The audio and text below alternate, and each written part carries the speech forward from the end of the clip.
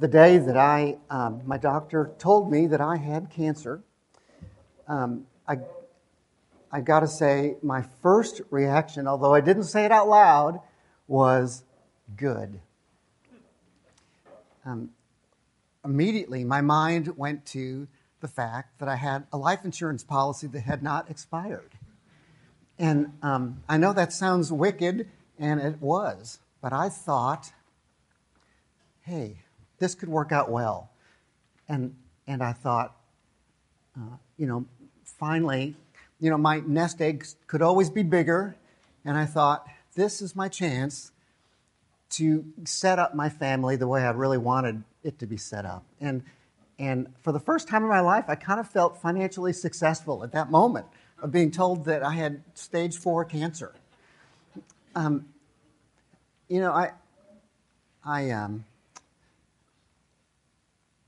told my doctor, that I wasn't tied to this world. He was a friend of mine. And he said, well, I was thinking about Beth and your kids. And I had not thought about that. And that sent me down a path that was very unexpected.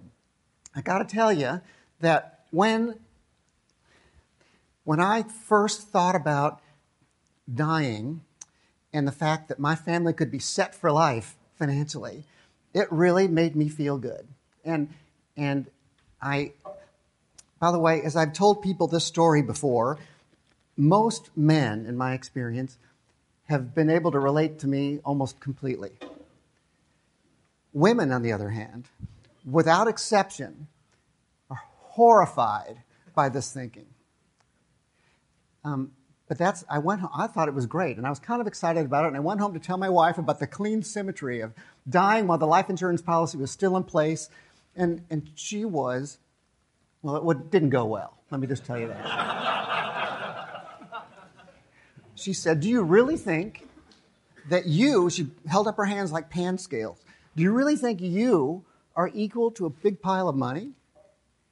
And honestly, I said, kinda, yeah, I do. You'd be set for life. You could travel. You could see grandchildren.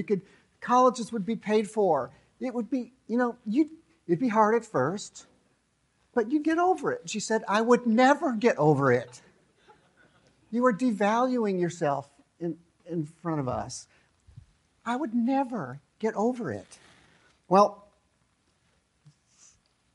I had a choice to make. Would I rather die with a pile of cash or live with God's provision, whatever it is? And that was a tough thing for me. I really had to think about it. As chemo started and I was in the hospital late at night, I thought about it all the time. Do I want to live or do I want to die? If I live, if God were to heal me, I'd have to live on this retirement nest egg that I don't think is big enough. Could I have a good life? Could God make my life quality? Or would I rather just die with a wad of cash? And so, as I thought about it, I thought about the verse on your handout, which is what Jesus said right before he told the parable of the rich fool. It's Luke 12:15. And he said to them, take care and be on your guard against all covetousness, for one's life does not consist in the abundance of his possessions.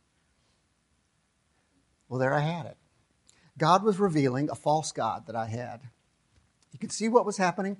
It was the hand of God rescuing me from a false god that I didn't even recognize. I didn't think I had a problem with an idol of money, honestly, but I did, because what I was thinking would happen is that I could take care of everything with a bunch of cash. I could take care of my family and my wife with money. Whenever you think, I just need this in order to have everything fall into place, you know you've got a false god. And I did. And I didn't know it until I was faced with life or death. So, I would never have come to that on my own, but I had an idol of money, and I was trusting in abundance. I really thought that if I left my future up to God and his provision, that my life would suffer. My quality of life would be worse. But I was forgetting what Jesus says. One's life does not consist in the abundance of his possessions. My loved ones needed me, not my abundance. Your loved ones need you. You, not your abundance. I would just caution all of us in the room, if we're like most of the men that I've talked to, we kind of think that if we could just provide for our families and give a good quality of life, my job is done. And I've done the right thing, and that's my primary job in life. It is not. That is a lie from hell. Men, if you ever think that you'd be better off dead than alive, and I know a lot of us have thought that, I certainly have, stop yourself. That is a lie. Don't let yourself think that.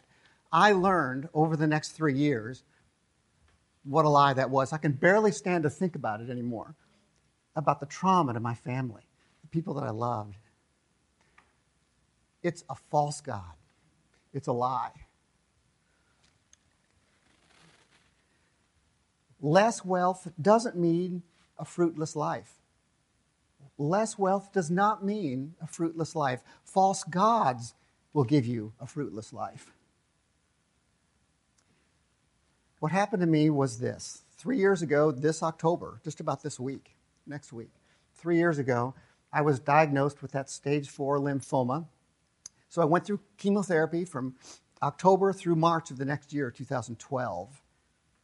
And that was pretty successful. It was very successful. But I needed a bone marrow transplant. And so my brother donated his stem cells, and I got new bone marrow, new blood, new immune system, and everything. And it worked out well. But a few months went by, and I had a very common complication, but in the worst possible form, called graft versus host disease. My new immune system that I got from my brother didn't recognize my organs. They saw them as enemies, and so started attacking my body, attacked my skin and my gut and my liver. It was so bad, I got the worst possible case a person can get. And I started shedding my GI tract. The lining of my GI tract just started coming out. And I had a 5 to 10% chance of survival. That was right about the weekend of 4th of July in 2012. I was so bad I could not have any food or water for the next 6 weeks. I just was fed intravenously. And people were dying around me on the floor of the hospital who had the same thing. When I stayed in that hospital, in that bed, in that room, from 4th of July to Labor Day, never left, and somehow lived. But in the process, I was given lots of steroids, prednisone. If you've ever had that, you know what that's like. I came out of the hospital with severe osteoporosis and fractured 7 vertebrae in my back and 2 ribs. And I was on heavy narcotics for pain, and that had a whole other set of ripple effects. My pancreas was damaged, so I became a diabetic. I got cataracts in both eyes, had to have both lenses replaced. I had nausea 24/7 for probably the next year and a half, and dozens of other issues. It was very hard. That was a really tough summer and then into the next year. I didn't know it, but I'd spend the next 2 years recovering from the treatment, not the cancer, the treatment that saved my life. And then I even got another flare-up of that same graft versus host at the beginning of this year, and it took about 6 months to carry that through. It wasn't as severe this time. So that was kind of the journey. But the part that I really want to tell you about is that time, that summer when I was in the hospital and didn't know if I was going to live or die. I wondered, what did God want from me? How was I going to endure this suffering? And when I'm telling you suffering, men, I can't even put into words what kind of pain I was in and the associated misery of that situation.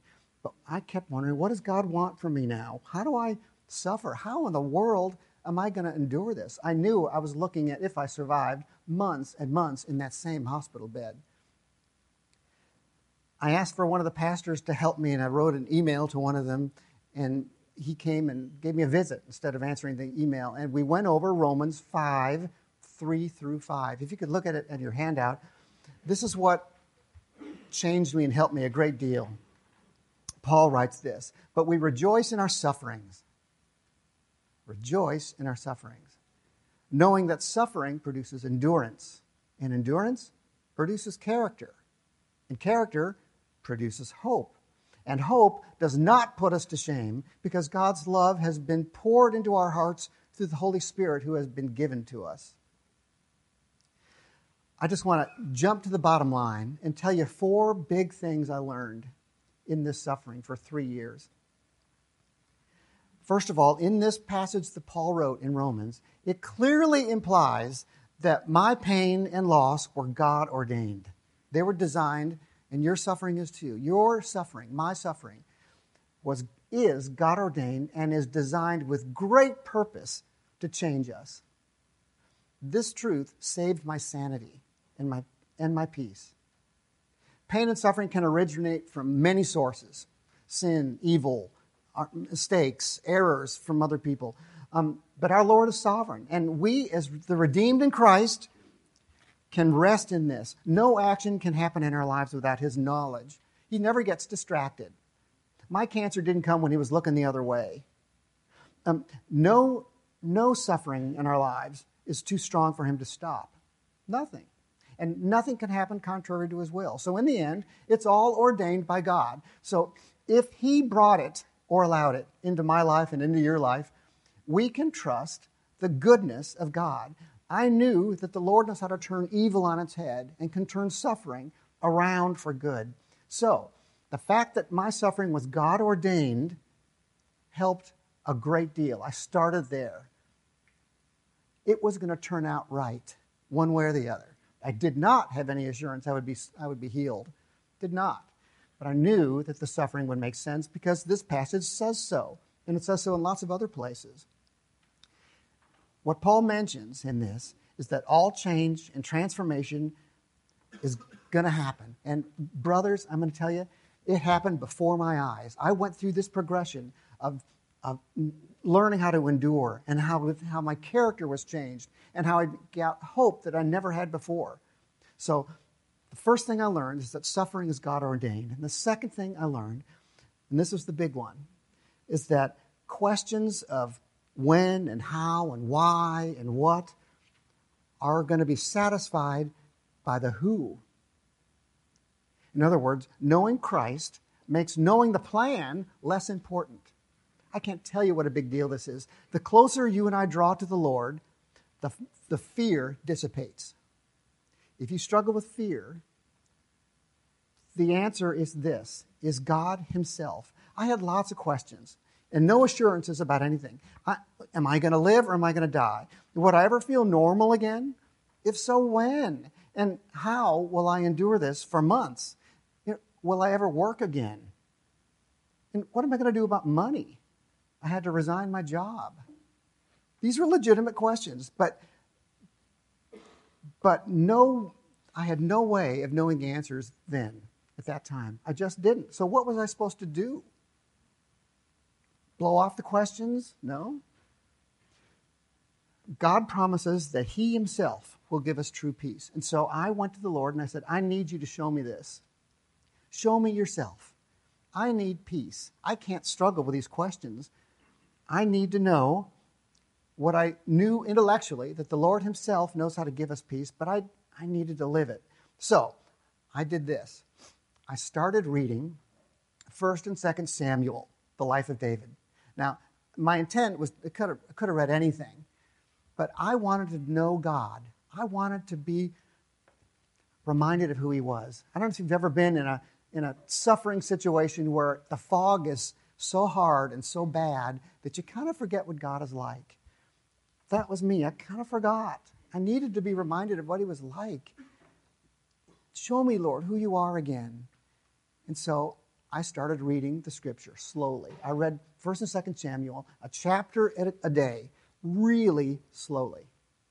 And I kind of wondered back in those hard days, gosh, does God intervene anymore? Or am I just supposed to remember the God of history and the God of the Bible? And does He intervene? Lord, do You intervene? Will You help me? And I read the Scripture looking for whether God intervenes or not. And in that life of David, you may not have known this, but David, remember in his life, he ran from Saul. He was persecuted by Saul. He ran and hid in the wilderness from Saul for 10 years. 10 years. Well, that meant something to me because I couldn't see an end to my suffering. And I thought, okay, David did it for 10 years. And did God intervene in his life? I looked with all my might. I looked. And I got my red pen out and I started underlining places where God intervened in David's life.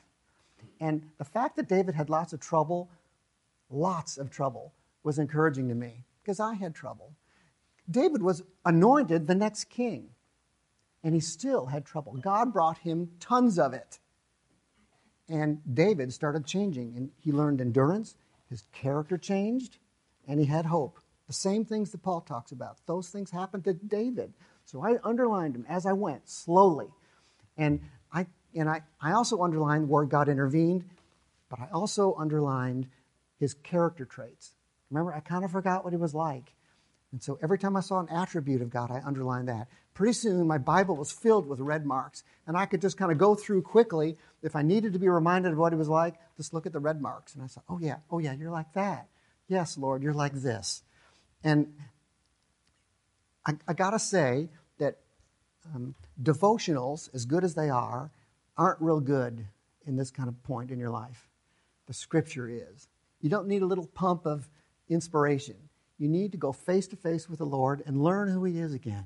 And that's what I did.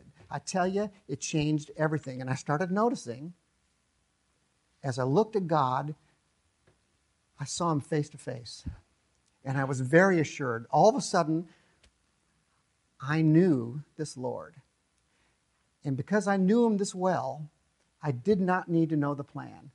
I know that sounds hard to believe, but when I had the Bible in front of me, when I had the Lord in front of me, I noticed He is 100% accurate. He never makes a mistake. He's got unlimited power. He's super gentle. He's got wisdom that's deeper than anything I know. And He's got great patience for you and me. And He loves me. When I got face to face with that, I'm telling you, I did not need to know the plan. I did not need to know why this happened. I did not need to know when it's going to be over. I knew Him. Men, that is the strongest thing I can tell you. When you come face to face with the Lord, when you read about Him in His Word, you will get changed by His magnificence. That may seem ethereal. It is not. It's what the Bible has always taught. When you get close to Him, you will have a peace that you've never had before. I tell you, the fact that I'm healed now is not the main great news. It was the fact that God changed me is the great news. I had peace. I was no longer struggling with all these other questions about money and about all the next steps. I knew Him because I knew Him so well, and He was so trustworthy and so good, I could relax. I knew the plan would be good, and I would know it when He revealed it to me. That was a huge way to get through the suffering. Now, Job learned the same thing.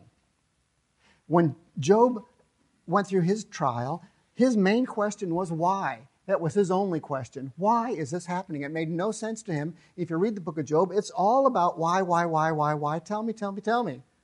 And in the end, when the Lord did answer him, you notice the Lord did not answer his question of why. The Lord told Job who He was. Remember that?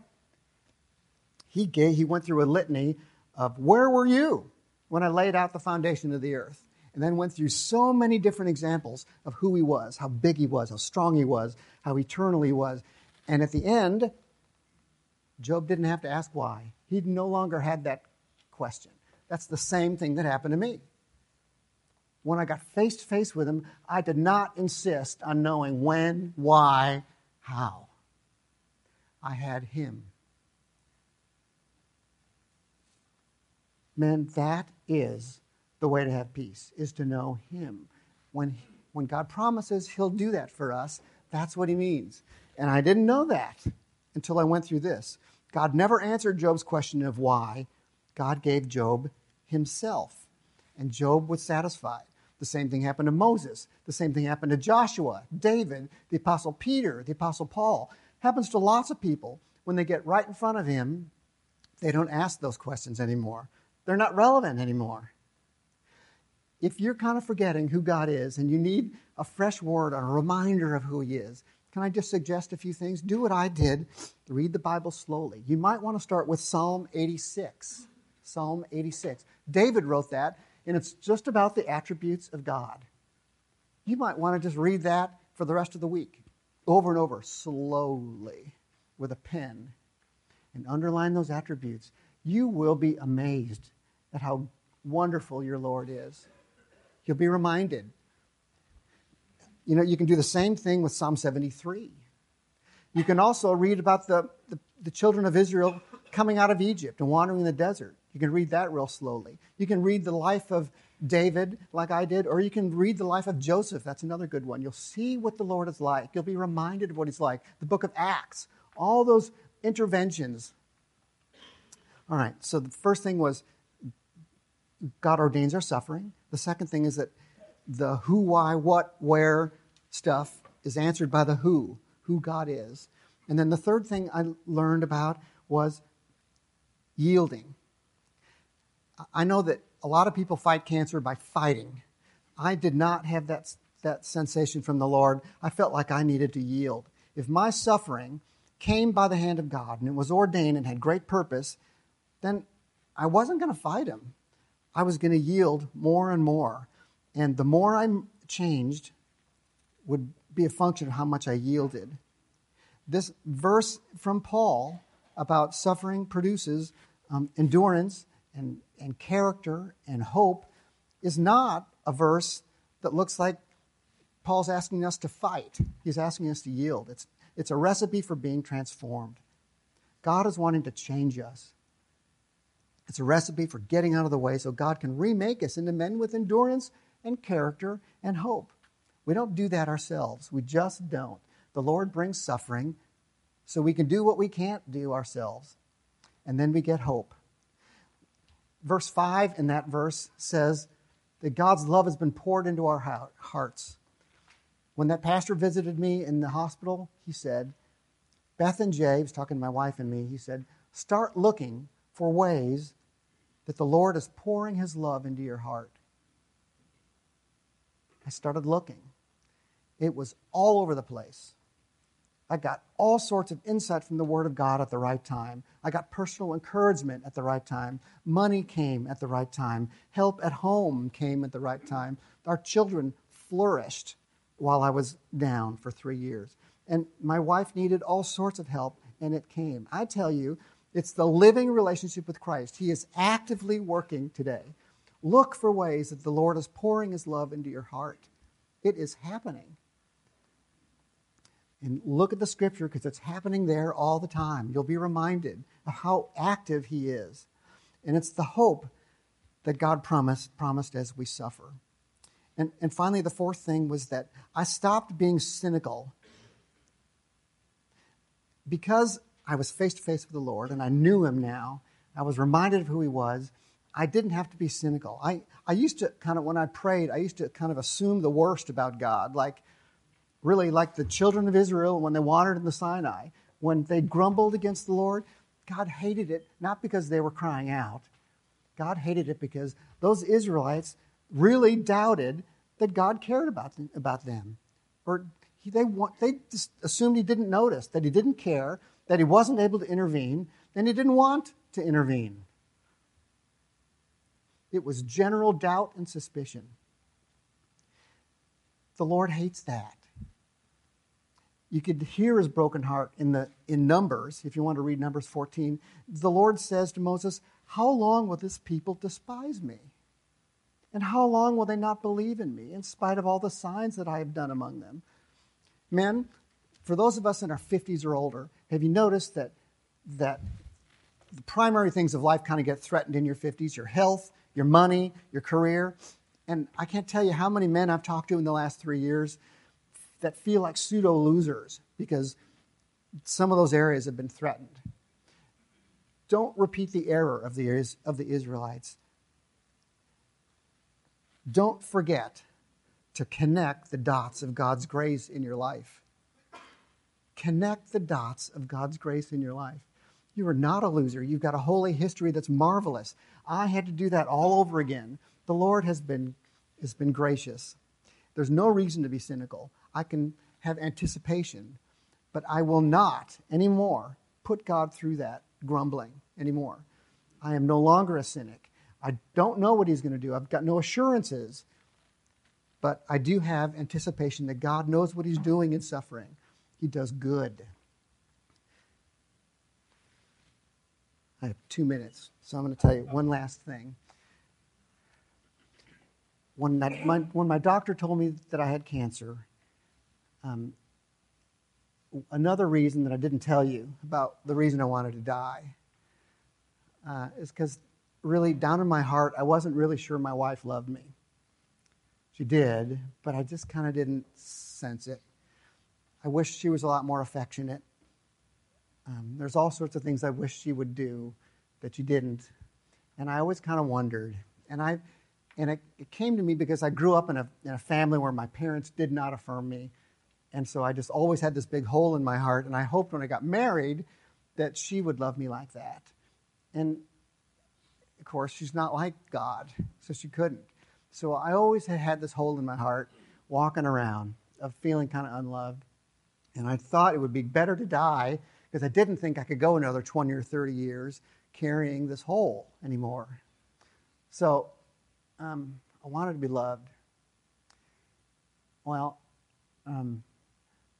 just the short version is that before I got cancer, I kept doing all sorts of things to try to make her love me. I was the funny guy. I was the strong, silent guy. I was the good career man. I was the servant at home. I tried all that stuff. There wasn't really any difference in her reaction. And so when I got sick, I really started to fall apart physically. I became as hideous as a person can be. I lost 30 pounds. I, blew up from steroids. I lost all my hair. I was really weak. I couldn't climb stairs. It was ridiculous. And what I started noticing, though, was that Beth,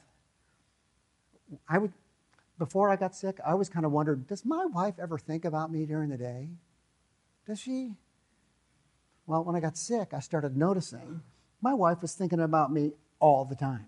She was 12 steps ahead every minute. And I started realizing, I think she's kind of always been like that, but I never noticed it. And then one night in particular, I was getting ready for bed. She was already in her bed reading a magazine, and I climbed.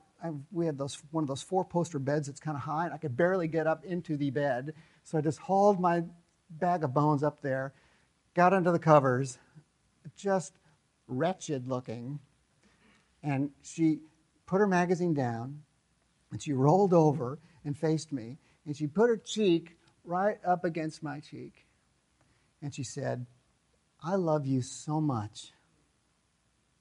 You're the bravest man I know." Is there anything better you could hear from your wife? She never had to say that again, although she did.